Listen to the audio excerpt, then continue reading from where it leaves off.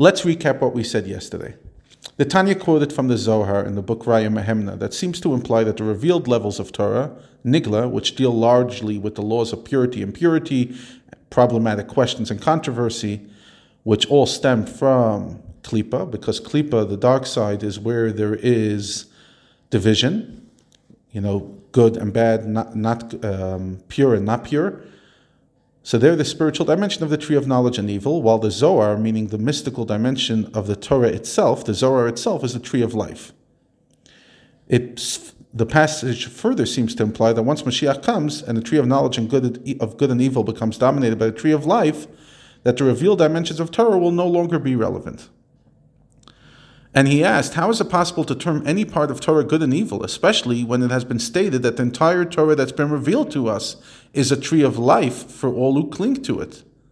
This question is strengthened when we consider that the sages and the Kabbalists studied the revealed dimensions of Torah in depth, even giving this study precedence over davening. And davening is based on the secrets of the Zohar.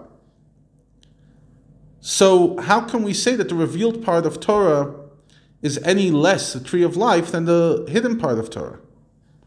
And today he even strengthens the question. And by tomorrow we start unpacking how we're misreading the Zohar, and that's not what the Zohar is saying. But he first strengthens the question even more. He says the following.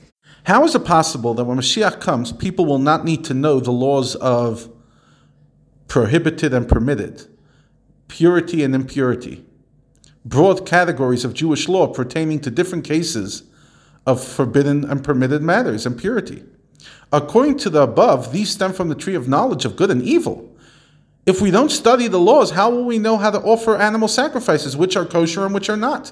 How will we know how a woman's to conduct herself after childbirth, as we know that the sages tell us a woman will conceive and give birth on the same day, but the laws of purity and impurity will still be applicable? On the contrary, not still. These days we don't even apply it mostly. But when Mashiach comes, we're going to go back to biblical times in that the laws of purity and impurity will play an incredible function. Also difficult to understand is the statement of the Zohar that when the tree of life will dominate in the coming of Mashiach, then the Torah scholars will not be sustained by the energy of the tree of knowledge of good and evil that manifests itself within people who are not necessarily pure, but they will sustain themselves. It says even in times of the second Beis Hamikdash, the Torah scholars made sure to sustain themselves and not be sustained from people who were not from a pure standard.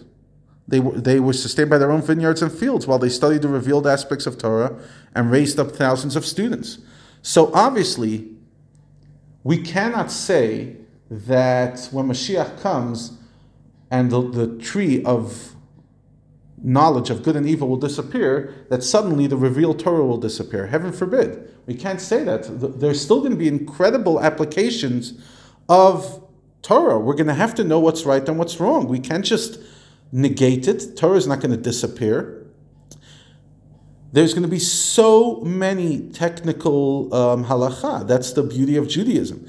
And even there's times in the Talmud where the Talmud would say something and they'll say, is this a law for the time of Mashiach? And the implication of that question is that currently it's irrelevant, but when Mashiach comes, it's relevant, meaning there will be halacha when Mashiach comes. So what do we mean? And that's what we're going to continue exploring tomorrow.